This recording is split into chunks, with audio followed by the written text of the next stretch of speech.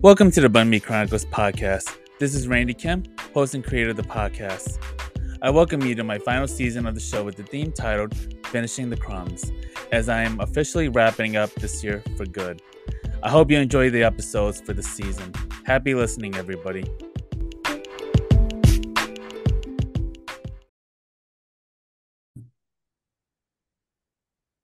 Hi, everyone. So this is Randy Kim of the Bun Me Chronicles podcast, and I am here with Rahimeh Ramezany. Rahimeh is a multi-ethnic, neurodiverse Muslim American woman and a DEI and intercultural practitioner.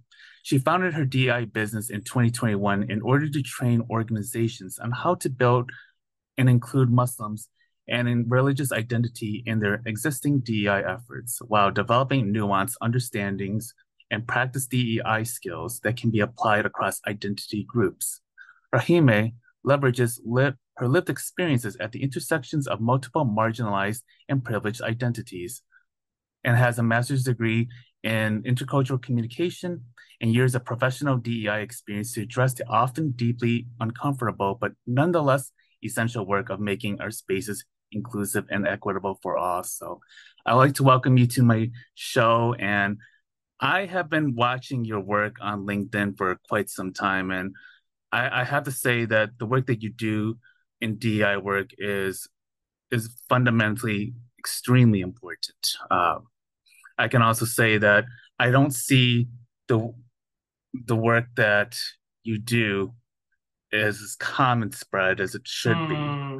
So I feel it's very important to have you on my show to help to talk about other parts of DEI that hasn't been focused on, specifically specifically on the education and culture of Muslim Americans and other religious groups. Thank you, Randy, so much for having me. Hello, listeners, wherever you may be in the world. I hope you're well. Thank you so much for having me. Yeah, exactly. Unfortunately, religious identity overall, obviously I am Muslim myself, born and raised Muslim American. So that is very much the kind of niche, even within religious inclusion, that I can speak to because that's my lived experience. However, even if we broaden it out to religious identities across the board, religion is just not touched almost at all within DEI spaces. But if diversity of the human experience absolutely includes religious, spiritual identity groups, that plays a part so much in our day-to-day lives. And I understand the tension and like that it's a taboo subject, especially like, you know, again, I'm American. In the Western context, in the American context is, oh, we don't talk about politics and religion, politics and religion, politics and religion. So I understand where it comes from. I'm not here to like criticize anyone for, you know, being uncomfortable with it, especially also in, you know, the politics of our country right now, and honestly forever. Religion, to some extent, in certain ways, certain groups have weaponized religious beliefs to oppress other communities. That is absolutely valid. So I can appreciate also people wanting to avoid religion at all because they have such negative connotations of it. As a Muslim, many people have very negative connotations around the religion of Islam and Muslims. And all of that being said, if we're talking specifically about diversity, equity, and inclusion work, we cannot get away from the fact that religious identity overall is a huge part of people's identity. And we cannot just check our identities at the door, just as the same as our ethnicity and race and gender and sexual orientation and class and ageism, our age, our disability, neurodiversity, all of these other factors of who we are as people come with us in the door when we're at work, when we're at home, when we're at play, in all facets of life, and need to be recognized and being treated inclusively and equitably. Yes, and also, yes, religious identity is very much a part of that. So my role is kind of bringing up that conversation and working through people's tensions, holding space for the fact, again, not demonizing people for a very valid reason why they might want to avoid. Actually, there's many valid reasons why someone might want to avoid talking about religion, while also saying that there are many conversations that we have that make us very uncomfortable. And the fact that we're uncomfortable does not necessarily mean that we are going to avoid it and we're justified in just not talking about it at all. problems of discrimination against religious communities are going to continue happening, especially if we don't talk about it up front. So that's my work, bringing it up. How can we set up boundaries for success? Because of course, we're not going to just open the can of worms and just hope for the hope for the best and like not have any boundaries for success of where's going too far and what's going too little, and moving forward in a constructive way and not being in competition with other communities that would feel that taking on a religious inclusion lens might going a little too far into their inclusive treatment and their equitable access to the same spaces. Thank you so much for amplifying this and for also to also raise the volume of what's going on with DEI and also what the misconceptions are. And actually, I want to go back to the basics of DEI. So for those who are curious, what does DEI work consist of and what are the misconceptions that people have about DEI? Yeah. So for the people in my life, which is really funny because I live and breathe diversity, equity, inclusion. For those who are hearing about DEI for the first time, DEI just stands for diversity, equity, inclusion. There are many other acronyms that you might hear, diversity, equity, inclusion, belonging. Some folks move the words around and do EDI, so equity, diversity, inclusion. Some people include J for justice in there. So you might see JEDI, right? You might see accessibility, so A for accessibility. Like there are many other words and different acronyms, but they are all generally expressing the same field, the same kind of work, whatever the acronym is.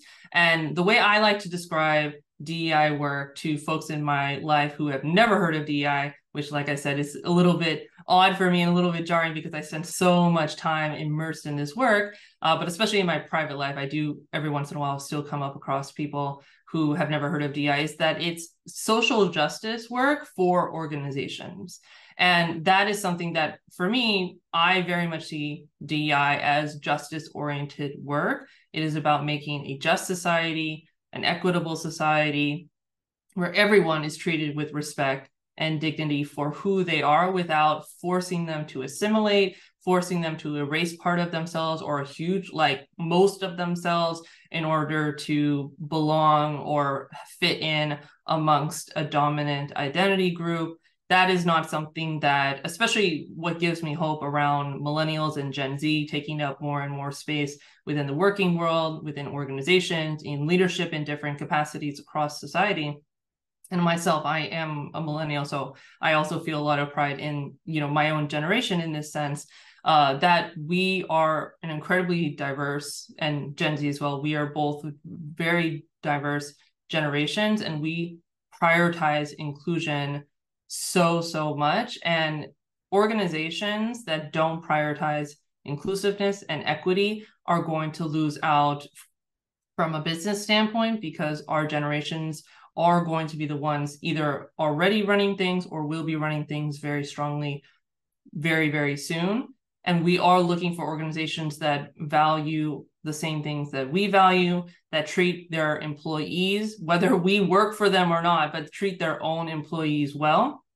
There are many organizations that I have stopped engaging with based off of how they treat their employees. Just today, ironically, I don't know if anyone listening or Randy yourself as well, have been following what's been going on with the writers' strike in Hollywood, but just today, the Actors Guild, the Actors Union also voted to go on strike with the writers, which is so powerful. And so many people are coming out in support of the writers and now the actors joining the fight against companies that are using workers for profit, and their CEOs and their executives are making huge profits, and their people who are really the base of their creativity are not even able to have a livable wage, not have healthcare, not pay for the barest apartments, and on and on. So all of that is to say, with DEI being social justice work for organizations, that can take so many different forms in different organizations, and it really depends on how far along they are in valuing diversity, people being of different backgrounds and different kinds of people based off of different identities, as well as treating people, if you have a diverse community in your space, whether it's an organization, a higher education setting, a K through 12 setting, government, so on, you have these diverse people present, but then also, do they have a voice to affect change? Are they listened to? Are they respected? That would be what I would call inclusion. And then with equity being that because people are inherently different and there's nothing wrong with being different from each other, it's actually to be expected that people are different. And it is a strength of our society that we are different from each other, that people need different kinds of treatment equitably, not equally. We're not treating everyone exactly the same because, again, we're not the same. Equitably treating people so that they can get the same opportunities and participate in the end in an equal, what ends up being an equal fashion.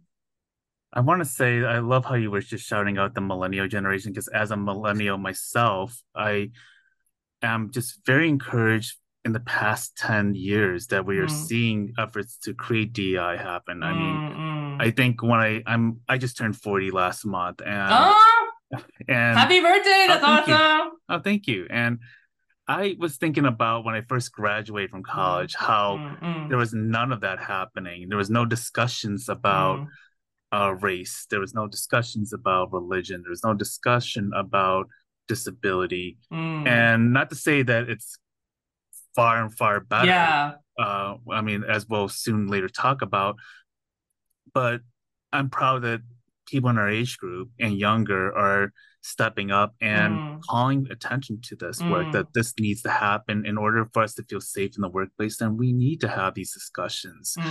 We need to be able to not be the only ones educating white people, privileged people to have to talk up to treat us well, you know. Yeah. So I think it's very important that we're seeing that shift happen. And I'm very curious about your own experiences growing up. And was there a particular experience or experiences that would inform you to get into DEI work? I, amongst the many different identities that anyone has, and myself being very much included in that, the reason I include Muslim American, multi-ethnic, and ADHD as a part of like my professional bio is because those three identities in particular really are at the heart of why I do the work that I do and inform how I do that work. So from being Muslim American, being born and raised in a Muslim family in the United States, I've been wearing hijab, which for those who may not be aware, hijab is the headscarf that many Muslim women will wear to cover their hair, neck, and ears. Though, of course, not all Muslim women wear hijab, and it is not a signifier of someone being a better Muslim or not. It just is that some Muslim women do wear hijab, I being one of them. So having said that, I've been wearing hijab since I was 11 years old. And ironically, I actually put it on for the first time at 10 years old, but that was the year September 11th happened. And now looking back, I didn't realize it at the time because, again, I was like 10 years old and I wasn't paying attention to that kind of stuff. But now looking back at the timelines, I must have put it on like maybe a month, maybe a couple of weeks into like before September 11th happened, because I put it on before the start of the school year. And the school year being like in August or September, and then right, like the dates lining up. And then I took it off again because my family was very, very scared for my safety at that time. And again, being a child of that age, and my family did a lot to kind of shelter me and my sibling from the goings on of the harshness of the world. I wasn't really aware of all of what was going on, but then in middle school at 11 years old, I started wearing hijab. So that very much informs how I've walked through the world, aside from the fact that I am very unmelanated and very pale skin. I am multi-ethnic. My father is an Iranian immigrant and my mom is white, mixed European ancestry. Anyone who is mixed in any way, ethnically or racially, I can guarantee will tell you the same thing. Like, being mixed ethnically is a very sticky, very awkward existence of like never belonging anywhere. You're too much of something, you're too little of something, you're never enough of something. And I find that the mix, ironically, of being Muslim, which is constantly thought of like being from the Middle East, which, just for all listeners listening, please understand that not all Muslims are from the Middle East. Actually, most Muslims around the world, there are an estimated 1.8 billion Muslims around the world. Most of those Muslims do not live in the Middle East and are not actually Middle Eastern. And also, there are many people from the Middle East who are not Muslim. Christians and Jews and pagans and atheists and any and all religions you can find in the Middle East. So let's like break that stereotype. However, because there is such a strong association of the Middle East with Muslim identity, constantly when someone does see my hijab, which is why I mentioned when I started wearing hijab, there's such a strong association of being othered because of hijab, but very much having not necessarily white privilege, because the hijab very much like racializes me as a brown person, whether I would be considered actually a brown person or not. I don't particularly actually identify as a BIPOC person because of all the racial mixedness. However, being on that edge of like wearing hijab and racialized as brown and obviously being Muslim, while also having a lot of fair skinned, pale skinned, whatever white privilege, I feel like puts me in a bridge, a center area where, and especially being raised by a white mixed European mother, gives me a lot of that kind of white socialization to be a bridge between kind of like ethnic Middle Eastern, Muslim cultures with white American culture, and at the same time also multi-ethnically being mixed. And then now realizing at age 30 that I have ADHD, I did not know that for the longest time, which has been so huge to my own self-acceptance, having self-compassion for myself. That also comes a lot with having constantly been othered and not knowing why, and thought that there was something wrong with me. And many people who have experienced that kind of othering in childhood and throughout their life know how like crummy it feels to be ignored and passed over, and you just never like really in with people and never wanting anyone else to feel othered or excluded in that way. So all of this all together very much informs my own work, as well as on top of all of my own personal identities as, someone who attempts to practice the religion of Islam. My understanding of the religion of Islam is that it is an incredibly social justice oriented religion, very much against oppressors, very much standing against people who are doing wrong, both interpersonally and systemically, and that is something that we are encouraged and called on to do. So for me, this work very much is in line with my own faith values as well, not just living in my own truth, if you will, as Rahimeh, an individual. I would like to also know, because I think this is also very important, but what is it like for you as a Muslim American and also someone who's neurodiverse existing in the workplace? It's so fun. It's so awesome. It's amazing. Totally advise it. 10 out of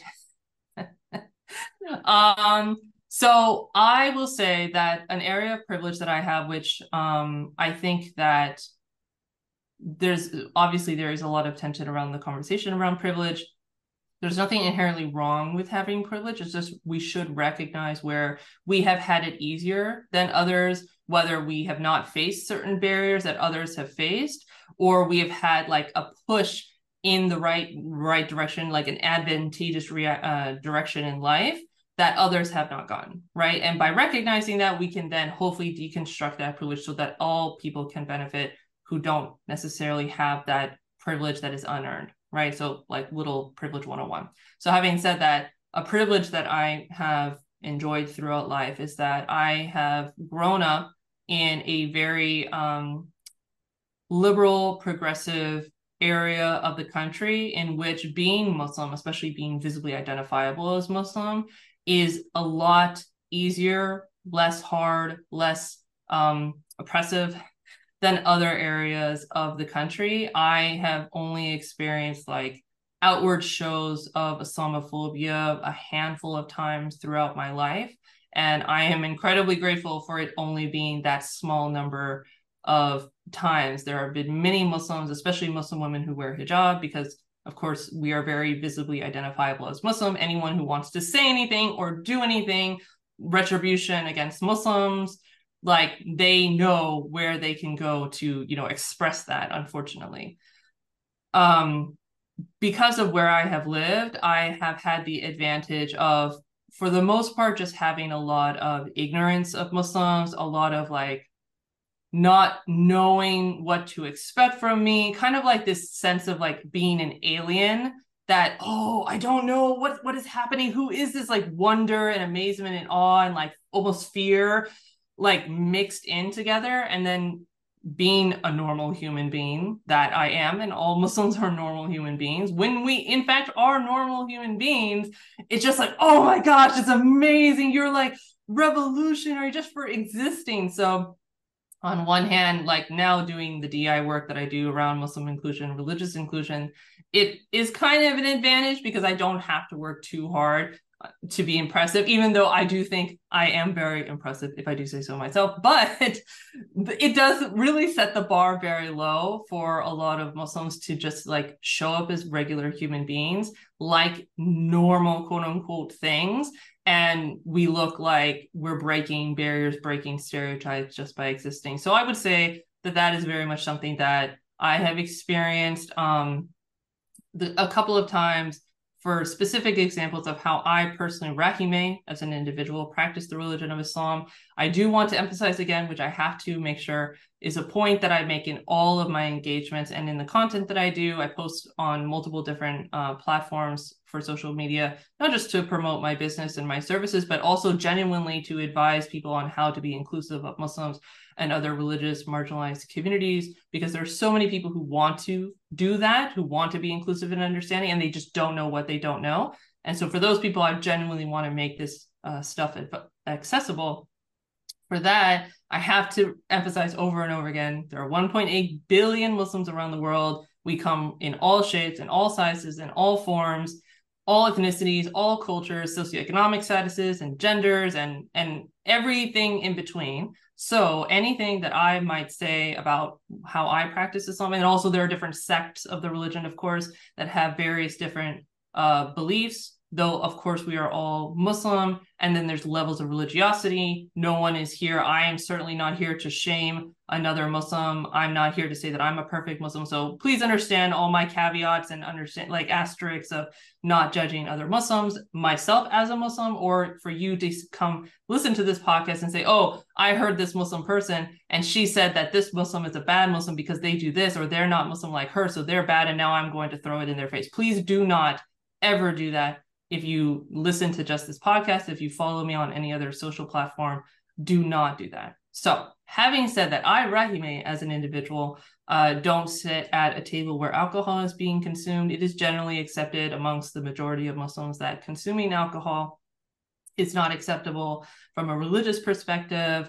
And some Muslims, not all, will go so far as, what I have been taught by the scholars that I have learned from is that we're not also supposed to sit at a table where alcohol is being consumed. So at professional gatherings, this can be tricky, where I might simply just opt out of attending, especially if it's, a social happy hour. I, respectfully just won't attend. I've asked for tables set aside for me where it would be a dry table, and I very awkwardly had to sit by myself. And, one person might have come sat with me, because of their good nature. And I had to pretend like that didn't bother me. I also, as, again, myself as a Muslim, not all Muslims do this. I don't shake hands or make physical contact with people of other genders. So in a professional setting, this shows up as not shaking hands with men. And of course, sometimes like people try and give you a side hug or try and like tap you on the shoulder or give you a high five and stuff. But usually it's more around shaking hands. And I have a whole script that I've come up with, and a lot of Muslims, both men and women and any gender of Muslim, will come across when they interact with another person of a different gender that is trying to assure them that I'm not, offended by them. I don't hate them. It's not anything about ill will. It's just about a boundary that I have, is that I'm not having other people physically touch me, right? And that can be rather awkward. Ironically, it's actually been more so in DEI related spaces that I've gotten more side eyes because of the shaking hand thing than I have from, non DEI related spaces, which is just like, Mhm. come on, guys. The Like, irony, it the really is irony. not that big a deal. Like, if I just don't want to touch your hand. And now after COVID, that helps, even though now in Mm. July 2023, a lot of people have returned back to pre-COVID times, which guys, please wash your hands, please wash Exactly. I it's interesting that you bring up alcohol too, because I mean, from a non-religious standpoint your too, hands. going beyond the scope, I also find it very concerning that we normalize that workplaces are trying to normalize alcohol usage, with Oh, parties. it is normalized, like it is the norm, Yes. it's well established for sure. And there are people who, have quit alcohol. I mean, there are mm, people who don't drink alcohol for religious reasons and also for health reasons and for other mm, personal reasons. And, I stopped drinking because I definitely have my own health issues that I have to mm, contend with. And mm. it's, it often feels like there's a shaming of Yes. that all the time, mm, and it's like, I think we have to have that conversation too. But yeah, also the topic on consent when it comes to handshakes, hugs. yeah, And I'm guilty because I love to give hugs to people that I know, but I also want to be yeah, very mindful that not everyone feels comfortable with it, and that is yeah, okay. And yeah. um, I think I kind of wonder about, like, when you bring these up in DI workplaces, mm. and when you bring it up in workplaces, when you do your education on it, um, what is often the reaction that you normally get? And do people see themselves taking the right course of action to mm. address it, or do you see this being such a struggle in your work? I try so on in my, freely available, freely accessible content online is kind of one bucket, and then client work that's much more tailored and customized is kind of another bucket. So I'll answer on both of those kind of facets. So in the content that I produce on different socials, both like text form and articles and video and so on. Because I don't have control over who is listening and who is consuming that content, I try to be very intentional with cultivating a following and an audience that has an understanding of DEI or the values of DEI, whether they call it that or not, where they see again that diversity is a positive, being inclusive of people, being respectful of difference is a positive and is something to want and to want to do, and being understanding of others. It's not, and this is where I pull in I have a master's degree in intercultural communication, and this is where I start pulling in that side of things, which I love from the intercultural communication field, is the idea of like getting to know different cultures. Tends to be, we think about like national cultures, but it could be ethnicity, it can also be religion, it can also be gender, it can also be like fandoms, right? If you're into different like animes or into different books or something, like they have their own fandoms of communications and jargon and ways of being and ways of joking that is understand by the community, that I would make a case for is its own culture. So in that way, we're not saying that one culture is better than another. One culture has a different way of doing things, and that's fine. And we can get to know another culture through, multicultural events, intercultural events, and truly appreciate the beauty of this different way of living and being without it being a commentary on our culture's way of being and doing things. It doesn't have to be a competition. It doesn't have to be commentary, negative or positive about one or the other. It can just be, again, appreciating the beautiful diversity of human existence without us, getting into you're stupid, no, you're stupid, no, you're stupid, you're stupid. So sorry, Randy, did you want to say something? No, I was just gonna say, because I know, like, when you're doing this level of education to clients and also Mm-mm. to the general public. I'm very curious, um what areas of focus that you do in your advocacy and education about the Muslim community and Mm-mm-mm. also with other communities in the workplace I because there's so very few Yeah. DI practitioners that actually include Muslims, and Mm-mm-mm. there's very few DI practitioners that include people with disabilities Mm-mm-mm. and people who are deaf and hard of hearing and so Mm-mm. forth. I mean, there's different intersections and marginalized identities that we're still not addressing, but I'm curious as to the focus on your advocacy and education about the community, the Muslim community in the workplace, and what does that look like Yeah. when you are teaching and bringing it up to clients? Client specifically. Okay, let me finish. Okay, so the idea being, I take an approach from, so I don't do anything with minors. That's very important to know, like from my approach. So anyone interested in, working with minor populations, K through 12 programs, after school programs, and so on. I'm sorry, I'm not the best person to ask or to learn from for that sake. So with adult learning theory, the idea being is that adults already have an extensive amount of knowledge and lived experience at themselves as individuals and as people. So attaching new ideas or things that I want to change about someone's behavior or perspectives onto something that they already are well familiar with, that they're already well on board about, and then extending that out. And it's actually interesting. I had a conversation with a DEI colleague yesterday where we were talking about she brought up censorship, right? That we shouldn't censor ourselves to make people comfortable. And while I appreciate where that's coming from, and I, posed this to her as well, and I think that she was receptive to it, for me, I don't see it necessarily as censoring as much as tailoring the message so that it is as much as possible packaged in a way that that person can hear what we're saying instead of being triggered and set into like fight, flight, freeze, fawn mode, feel like they're being,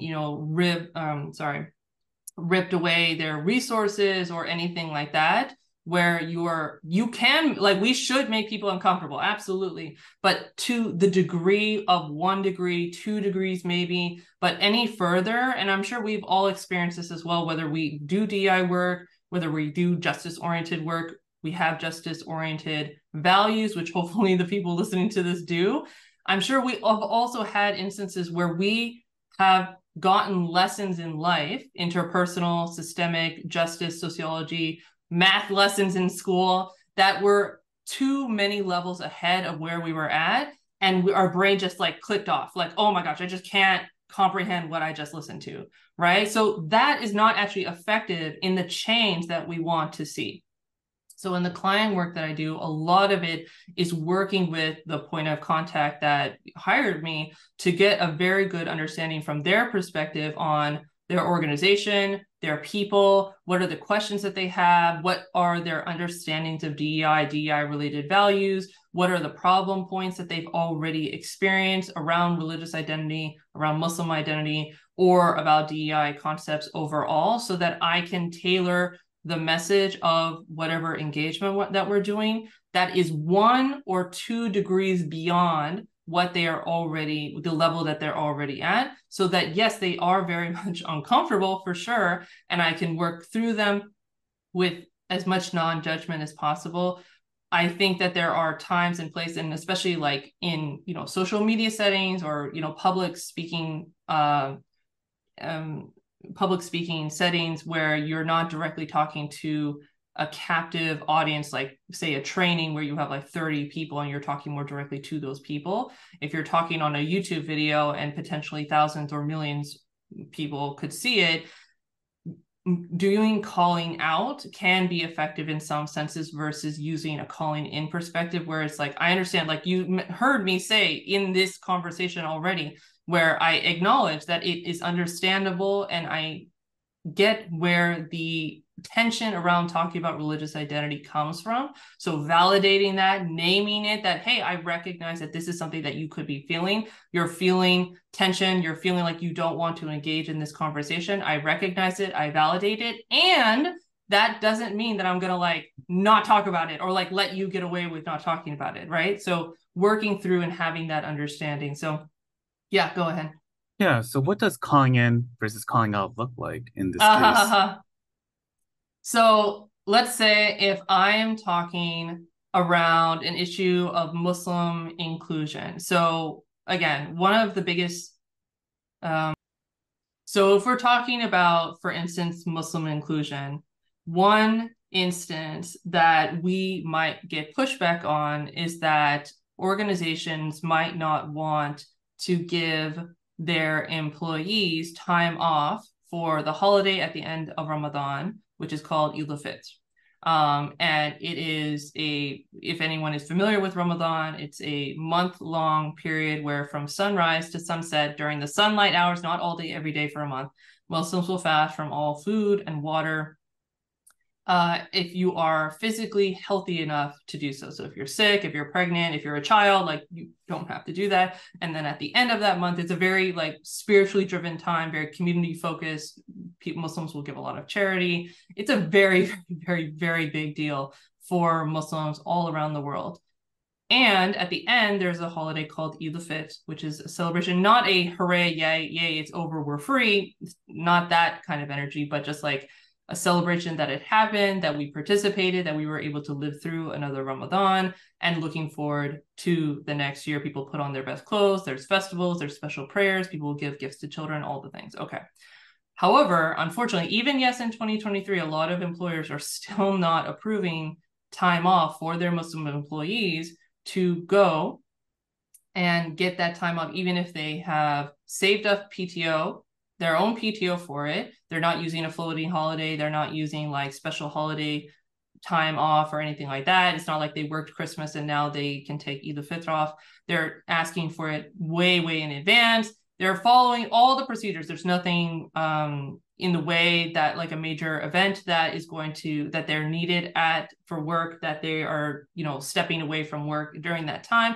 All the procedures and policies that need to be followed are being followed, and yet they're still not being addressed. So in that case, the understanding is, okay, this is an employer that even if, say, they have a DEI program manager or a VP of DEI on their team, or they have a DEI statement on their website that says that they have DEI values, we can understand that truly what the values of this organization is more of the business case and more around avoiding litigation or lawsuits, right? Because generally people will only have that kind of language on their website or in their policies, but then don't actually, in fact, follow them if they really are, you know, doing a performance of DEI and or are just trying to avoid lawsuits. So understanding that that is actually their motivation, then as a DEI practitioner working with them and understanding that motivation, I can tailor my messaging to, okay, great. I'm not going to should on you about, well, you should care about your employees and their value as humans and their dignity and that they're following all of your rules, because clearly they don't care. Okay, great. Putting that aside for a moment, that you should. Great. Putting that aside, I understand that what you care about are lawsuits. Let's start looking at precedents with lawsuits in the past that show that other Muslims or other religious communities have had cases won for them where they were asking for completely fair, again, completely reasonable accommodations based off of, and let's remember also that religious identity, especially in the United States, is a protected class, right? So this isn't just, you know, oh, please be nice to us just for the sake of being nice.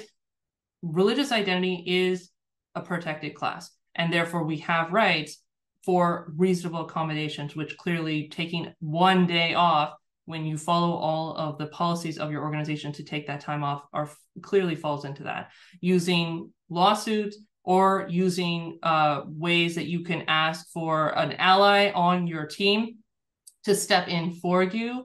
If you have examples from other communities, say, let's say that a Jewish person who is an ally and say coworker to the Muslim colleague, they were given time off for Yom Kippur or for Hanukkah or for another Jewish holiday, then that Jewish employee and that Muslim employee can work together and make a case for, hey, you were able to give off, like management was able to give time off for the Jewish employee. what is the difference with the Muslim employee, and use allyship and collaboration in that way to make a case. So all of that is to say there's a million different, and this is why customizing and tailoring client engagements is so important to all DEI practitioners and all DEI work, because you can't use a one size fits all approach to any of these different organizations. They all have different cultures and different history with these values and where they are in the work and so on. And like even just like the structure of how they do their own work aside from DEI, that you are then tailoring your approach to what actually matters to that organization.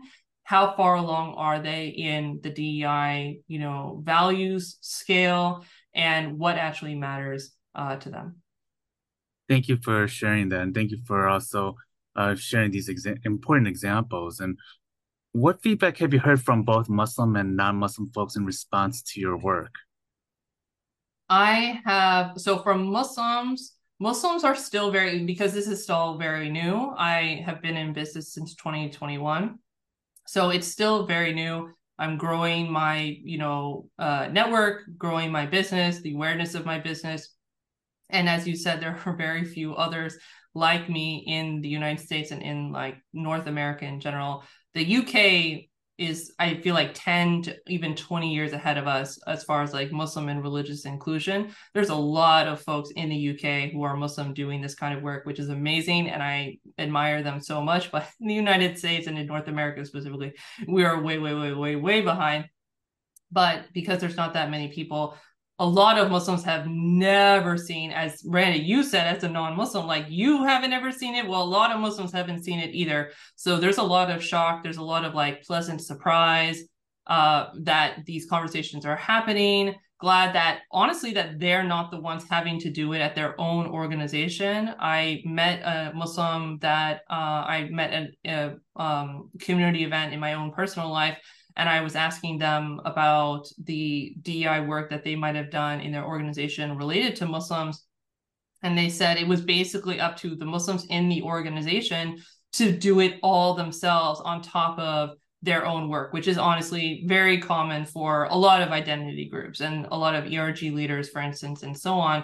It's basically up to employees from different marginalized identities to do the work themselves, even though they are not experts or trained in diversity, equity, inclusion, or anything of that sort. They might be engineers, or they might work in marketing, or they might work in something else that's just their job. And then on top of that, they're having to like work with management and advise people on how to be inclusive, culturally competent, and so on. So a lot of Muslims are glad to see someone else other than themselves. And especially also like I'm an external person, which brings a lot of power that I then can have less checks on what I say, because I'm not worried that the person I'm talking to is going to fire me because I didn't say it in a nice enough way. Whereas an employee within an organization constantly has to worry about their employment, their healthcare, how they're sustaining their family's lives, on top of, again, just more work that they have to do because they have a 40 whatever plus hour workday. And then on top of that, they're taking on extra meetings and extra work to try and improve the culture and the DEI standards of their organization, completely unpaid, which is completely unfair. So from a Muslim perspective, a lot of Muslims are very pleasantly surprised and, happy that this work is being done at all. And from the non-Muslim perspective, still kind of like what I mentioned before, still kind of like that mix of like awe, fear, not fear as in like, oh, you're a terrorist, like cliche. I try and avoid Islamophobes as much as I humanly possibly can. That is a boundary that I set in my own business. I'm not here to engage with people online, because of course, like comment sections on social media are like the wild west. And even with client work that I might work with organizations, I'm not here to convince someone of why other human beings, whether Muslims, whether other religious marginalized communities, or any human being for that matter, is worthy of respect and dignity. If you don't come into engaging with me with an understanding that all human beings are worthy of respect and dignity, period, then it's like, okay, respectfully, so either someone else is going to have to do the work. Hopefully you're paying them very, very well to convince you why other human beings are worth valuing and treating with respect. But I am definitely not that person. So with that, I have those people. I'm not having the like all Muslims are terrorists kind of people that I'm working with as clients. So the kind of like awe, fear, wonder, like again, kind of like seeing an alien like Yeah. walk by you kind of vibe, that they see. Like I joke around, I talk like a human being, I have an American accent, I wear very colorful scarves on my videos. That's just something that I like, even though there's a whole thing about Muslims, especially Muslim women who wear hijab, if they like to wear black, because there are many people, Muslim and non, who just like to wear black. But now all of a sudden, if you're Muslim, if you like to wear black, it's all like politicized and like, oh, are you dangerous? Are you scary? It's like literally just like there's so many people who just have black's clothes as their aesthetic, and Muslims have to like have all these questions about that. But generally, I do like wearing colorful scarves, and that just adds to the show of, hey, look, we are human beings with all kinds of likes and dislikes that are just like you and your family and your friends and the people in your communities. I have to say, it's also very frustrating when you have to explain and to educate to to to to ensure that that your community is a safe Mm, community too. mm. It's like when you hear all Muslims are terrorists, and you also look at white supremacists and the dangers of it in this country, looking at what happened in January 6th, looking at Yeah, what yeah, happened with the mass shootings that have been done. That's a yeah, whole nother There's a whole nother yeah, rabbit hole I don't want to get into, yeah, but it also shows you the level of of disparity. There is such a disconnect, but yet yeah. it's so right in front of us. But I also kind of want to take a slight shift here. Mm, But like, mm. this past year, we've been seeing places like Texas and Florida and other places across the US that are looking to abolish DEI practices in the workplace and academic institutions. What does the current landscape of DEI look like now, and what impact have the backlash from DEI opponents have on your work? This is another part of where I feel that I'm very privileged to live in California, and I'm in the San Francisco Bay Area specifically, because of the policies. It is absolutely not a utopia. I don't mean to imply that in any possible way. We have a lot of problems. I have Black folks that I'm in community with, and especially one Black friend in particular. I'm sorry. I promise. I hope that doesn't sound performative, my Black friend, but she is the executive director of a nonprofit called Candidly Speaking, and she used to live in the Bay Area, and that's how we met. And she expressed to me how anti-Black racist the Bay Area is, and how few Black folks are here. So all of that is to say that even though, yes, I am privileged to live in the Bay Area and not have experienced so much rampant Islamophobia and violent attacks because of the area that I live in, that doesn't mean in any way that Muslims are well treated here in general, or that other communities, marginalized communities, are treated well in the Bay Area. So asterisks again here. But with the policies coming out of certain states, including Texas and Florida, I think that it is too early to tell really how far these policies are going to go. Affirmative action, I think just a couple of weeks ago, it feels like much Mhm. longer ago now, but I think it was only like a week or two ago, just got struck down by the Supreme Court. Many things have been moving and shaking with the politics in this country. And this is where I personally, I'm not saying that this approach is necessarily correct or the best way or the only way, and by far it's not the only way. The way I approach these things is going back down to the lowest common denominator between myself and who is it that I'm engaging with, whether it's a client organization or with folks on social media.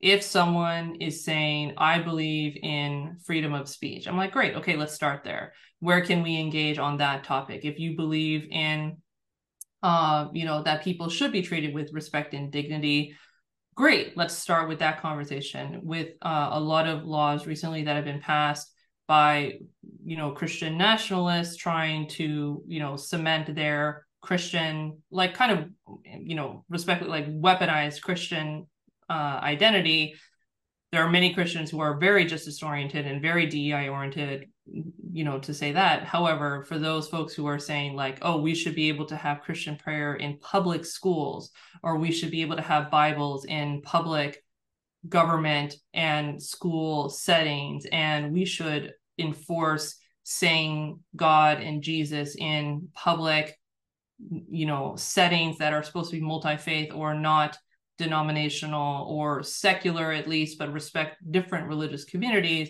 It's like, okay, if you're going to pass those laws, does that apply to Jews, to Muslims, to Sikhs, to Hindus, to atheists, and so on and so forth? No? Okay, let's work from that perspective.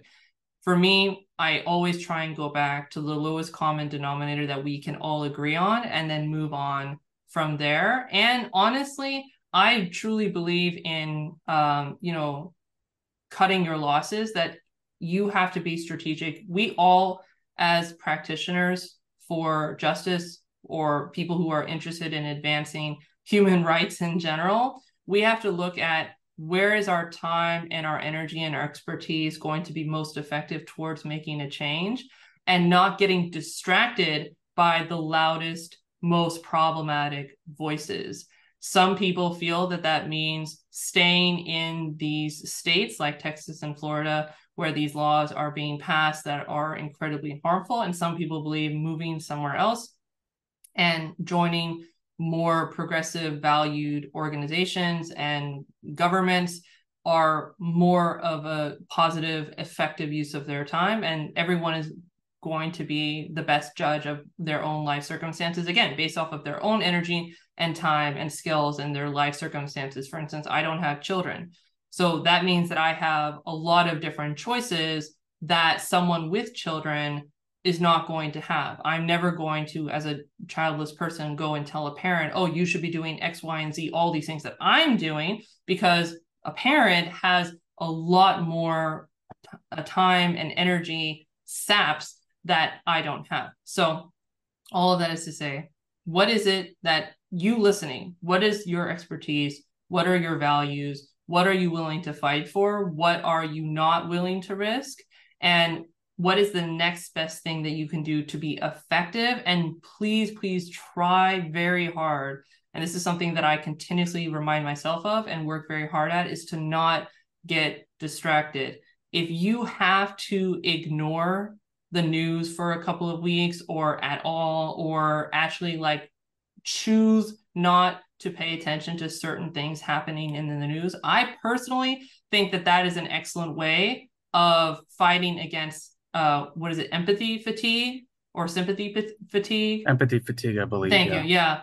Right. Like, I truly, like, human beings in like social media and the news and like the internet, the way it is now, is incredibly new for the history of human existence. It is not normal for humans as individuals to know about every horrid thing that has ever happened ever in the whole world every single day. Of course, our nervous systems are just like on fire. And of course, we have our own struggles. We have our personal issues. Some of us, oh, I didn't sleep well last night, so I'm now even more on edge. But now I have to open the news every single day, or even once a week or whatever. And now I get to hear on like traditional media sites or on social media, wherever you get your news, about every horrid murder and rape and like horrid, I don't know, whatever, bombing, mass shooting, every wrong thing that has ever happened, literally in the whole world, every flood, all day, every day. And we're just supposed to carry that. But you can't do everything to address all of these injustices. Of course, our minds are just going to melt. So for myself, like, compassionately, I truly believe, like, to be effective, because we want to create change, we want to push for more justice, we are not serving ourselves, like our own well-being in general, and we can't do anything positive in the world if we're not trying to take care of our own well-being. And also, we cannot be effective for the causes that we are willing to commit to and we are able to commit to by constantly setting our nervous system on fire, and just like we're just all just going to cry into a puddle and never like come out of our rooms and never get on the internet ever again because we're just so sad and depressed. Like, that's just not effective. Yeah. Yeah, thank you for naming that. And because it is very important because Yeah. we are so exposed, as you say, to so much horrible things. Yeah. I I get very frustrated, but I also had to stop watching traditional media outlets for a while and stop responding or stop Yeah. Yeah. posting because it's like I Yeah. feel like it's also an echo chamber. It's like, okay, this is my threshold right now. But that doesn't mean that I lack compassion for what's Of going on in course the world. not. And I Of think course that is not. what Yeah. I try to tell people, when I try to tell Yeah. myself that too, Yeah. because it's okay, but you can still care, but you can also hold boundaries too, uh, in terms of what you can handle. Because yes, I Yeah. mean, I think it's very important to name that. So Yeah. Yeah. yeah, I want to say more recently, we've seen companies like Anheuser-Busch and Target Mm, have been mm, mm, scapegoated by politicians and right-wingers for demonstrating the pro-LGBTQ mm. stance. Due to the backlash, it seems like many companies are so wary of taking any stances that uplift marginalized communities. What is your take on it, and how do DEI practitioners push back on companies that are worried about the impact of DEI on their bottom line? I think that, again, with my approach of going to the lowest common denominator of what we can agree on, if you are working with an organization or addressing an organization that is focused on their bottom line, which, again, I think that there are spaces for sure to call that mindset and behavior out. But if you are addressing them and trying to create change, a lot of the times, like shooting on them and saying, oh, well, you should care about like the dignity of human life, but they don't. They literally don't. Like, especially under capitalism, Mhm. like these corporations, these major, major corporations, like we know they don't. We know that they don't care about the sanctity of human life, right? So not pretending that they do and shooting that they like shooting on them that they should care about it, setting that aside because those are our values. That's how someone would convince us. But we're not trying to convince ourselves or people like us. We're trying to convince people who are looking at profits and, how are they going to sell more stuff, right? Okay, you have to go with what they care about. And if what they're looking at right now or at any moment is their bottom line, then you need to come up with reasons why it's going to affect their bottom line more so to step away from DEI overall or DEI related values. I personally would just, put a push for like anywhere that you can buy similar kinds of products to these major corporations that are family owned, that are Black owned, that are women owned, that are minority owned, whatever, the case may be, going and shopping for books at a local bookstore that is sourced from like an individual person who a Black woman, right? Or someone else, if you can buy, I mean, again, I'm Muslim, I don't consume alcohol, but there are people obviously who do drink alcohol. So if you are going to these beer companies, try and find somewhere that is locally sourced, that is an organization that's all they do. They just have that one institution, and you can give your dollars. Like if we have to play the game of capitalism, we can vote with our dollars to these organizations. So if you are going to address these major corporations, try as much as it galls you, and I totally appreciate it. If we're going to do this work, we have to have the DEI practitioner hat, and then we have the like, okay, I'm me as an individual, right? For instance, like when I do Muslim inclusion work and I talk about Muslim stuff, I have to put aside me, Rahimeh, as a Muslim individual, and I have to put my DEI practitioner hat so that I don't take things personally or I don't get offended by certain questions or certain like perspectives that people have had. I have had people to my face tell me that believing in God is the same as believing in the Tooth Fairy and Santa Claus, like legit believing that, right? And me, Rahimeh, as an individual, might not appreciate that opinion. However, the DEI practitioner in me with that hat on, I can say, great, you have the right to that opinion. Have that opinion. I don't care. I'm not trying to convince you otherwise. However, you do have to still respect and equitably treat and inclusively treat people who don't believe the same thing as you. Fair? Fair. Great. Let's move forward on how to do that. Right? So in the same way with like these major corporations that are taking actions that are not in alignment with our own values, there are moments where calling out is appropriate and great. We can have those conversations, on social media, tagging people, writing emails to Congress people, phone calls, making our voices heard, voting and all of that. And then there are times where if you really want to be persuasive, you have to look at what is actually going to matter, what does matter to the entity, the organization, the individual that you are trying to persuade, and talk to them based off of their values, not your own values. Thank you for sharing that. And what are the three, or actually, what are the few essential practices that help us to be better allies and advocates in the workplace? The first and foremost thing would be with time, I really have developed the mindset that none of us should call ourselves allies. That is a practice, kind of like if anyone watched any content or read the book from Dr. Ibram Kendi, How to Be an Anti-Racist. He talks about that this is an action that beliefs can be racist or anti-racist, actions, policies, but individual people, like in totality, we can't say this, like in the concept of racism or anti-racism, this person is racist, this person is anti-racist. And I would say make the same case for allyship. This person is an ally, this person is not. This belief that they have, this action that they took this time is an act of allyship, but just as much as a certain action that someone might take, or many actions for many years that someone might take, might be an act of allyship, if they stop acting in that way, or they don't act as an ally in a certain instance, then you don't get to use your allyship badge of like, oh, well, I've been doing all of this. I've gotten all this cred. I've like stocked up all this goodwill with this other community, that I am privileged and this person and this other community is marginalized in relation to the same identity that I have. Therefore, I get to now have an opinion about this marginalized communities that I'm an ally to. I now have sway, or I get like certain credit points to act out or whatever. No, the actions that you do, the beliefs that you have can and should be acts of allyship. But I very much am coming to a place of like calling ourselves an ally. I like cringe when I see people on social media and their like bios have like hashtag ally, I'm an ally of this community, that community. And I've seen, especially, Black women content creators that I follow. I try and follow as many Black female content creators as I possibly can. I highly recommend that to everyone. Like, pro tip for life, honestly. Anywhere you see a Black woman, just like learn from her and soak her up and protect her and pay her and respect her. Seriously.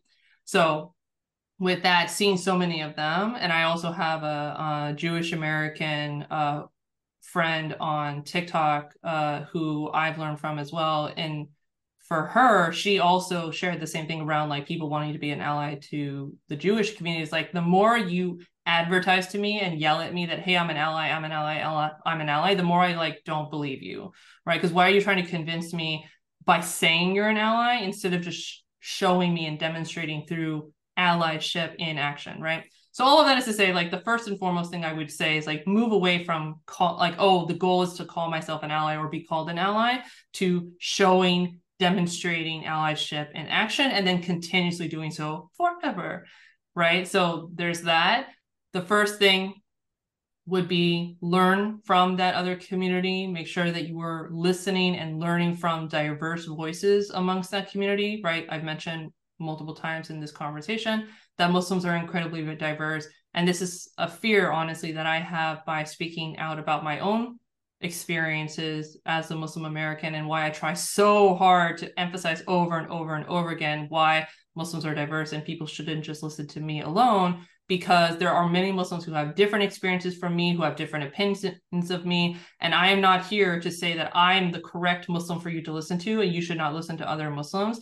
And also, if you listen to another Muslim and then hear about me and my opinion, that doesn't mean that this first Muslim's opinion cancels out my opinion, right? On so many different subjects. So you have to not just listen to and learn from a diversity of people within the same community so that you can be allies to them and get like start playing with the nuances of different situations and understanding that people are complex and different, and not just like, oh, I have one Black colleague that I know, that I have one lesbian colleague that I know, I have one disabled colleague that I know, or friend, or what have you, my neighbor, and therefore I know all people. I know all the lived experiences of people who use wheelchairs.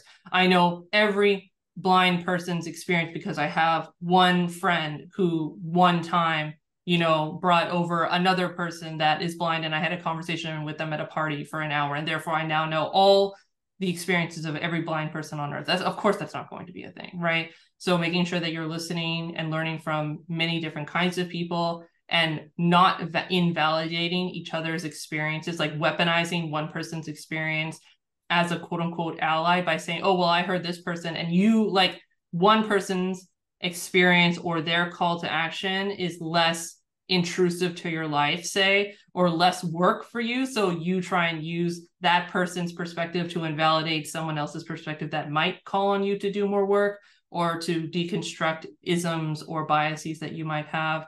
And then in the instances where this person, this community that you have learned from, you've spent time understanding, you have an understanding of the nuances in their community, and obviously also create relationships with those individuals that are genuinely based on respect, sincere respect, and not having this, oh, well, because I am from the dominant identity or a more privileged identity, I therefore have like a superhero savior complex to save the day as an individual without being called upon. If you are in relationship with people from these communities and they call on you to step in for them, then be ready, like have scripts ready to go where you are the person who can take on the burden of stopping discrimination, interrupting biases, making sure that you are protecting that community.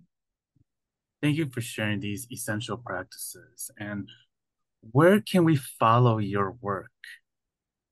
Thank you so much for asking. Yes, as I mentioned, I do post on a number of different social media platforms, not just, to share that my business exists, but also like genuinely offering what I hope to be incredibly helpful and valuable content and advice and perspective changing thought pieces for you all to learn from and go forward. So having said that, I am on LinkedIn, I'm on YouTube, I'm on Instagram, and I am on TikTok. And then most recently, I am on Threads, if you are on Threads. I have an email list. And of course, all of this is going to be housed on my website, which is just RahimehRamezany.com. No slashes, no dots, no anything. However, I am sorry, you will have to spell my name correctly, but it's just RahimehRamezany.com. Awesome. And so last question is, if you were to talk to your past self 10 years ago, what would you say to that person?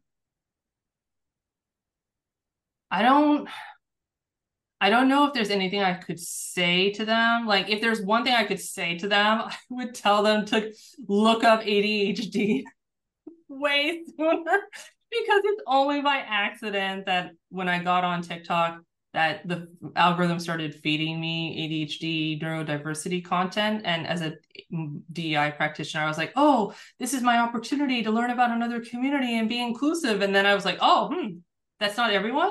Oh, I'm like that. Oh, yeah. So that was that, but it was literally just by accident. So if I could tell myself like some advice, I'd be like, Google ADHD and like look that up. I don't know if all the videos and TikTok, I don't think it existed 10 years ago.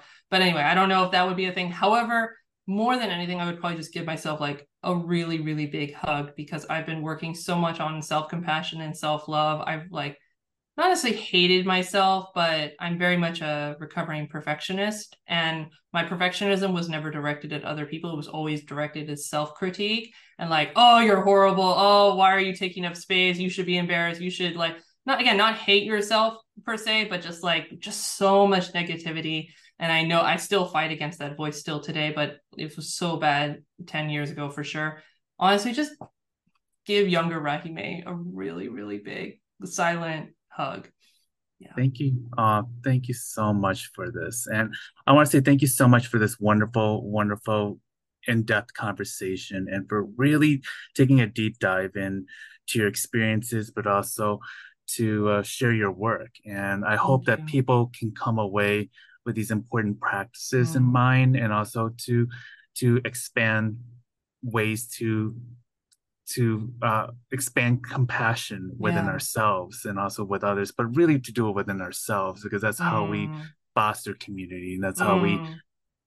dissolve the barriers that do exist. Yeah. So I just Yeah. want to say thank you so much for being on my show, Rahimeh.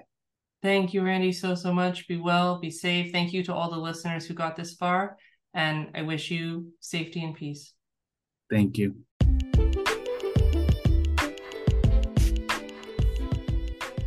Well, that is a wrap for today, and I want to say thank you so much for listening to my guest and for this episode. So be sure to check out previous episodes that you might have missed, and to stay tuned, check out my Instagram at bunmi, which is BANHMI_Chronicles, or you can just type into my Facebook page at the Bunmi Chronicles, or on Twitter at MI_Chronicles. And also before you leave, make sure that you send a 5-star review on Apple Podcasts, and be sure to check out for any new episodes. Thank you so much, and again, have a wonderful day.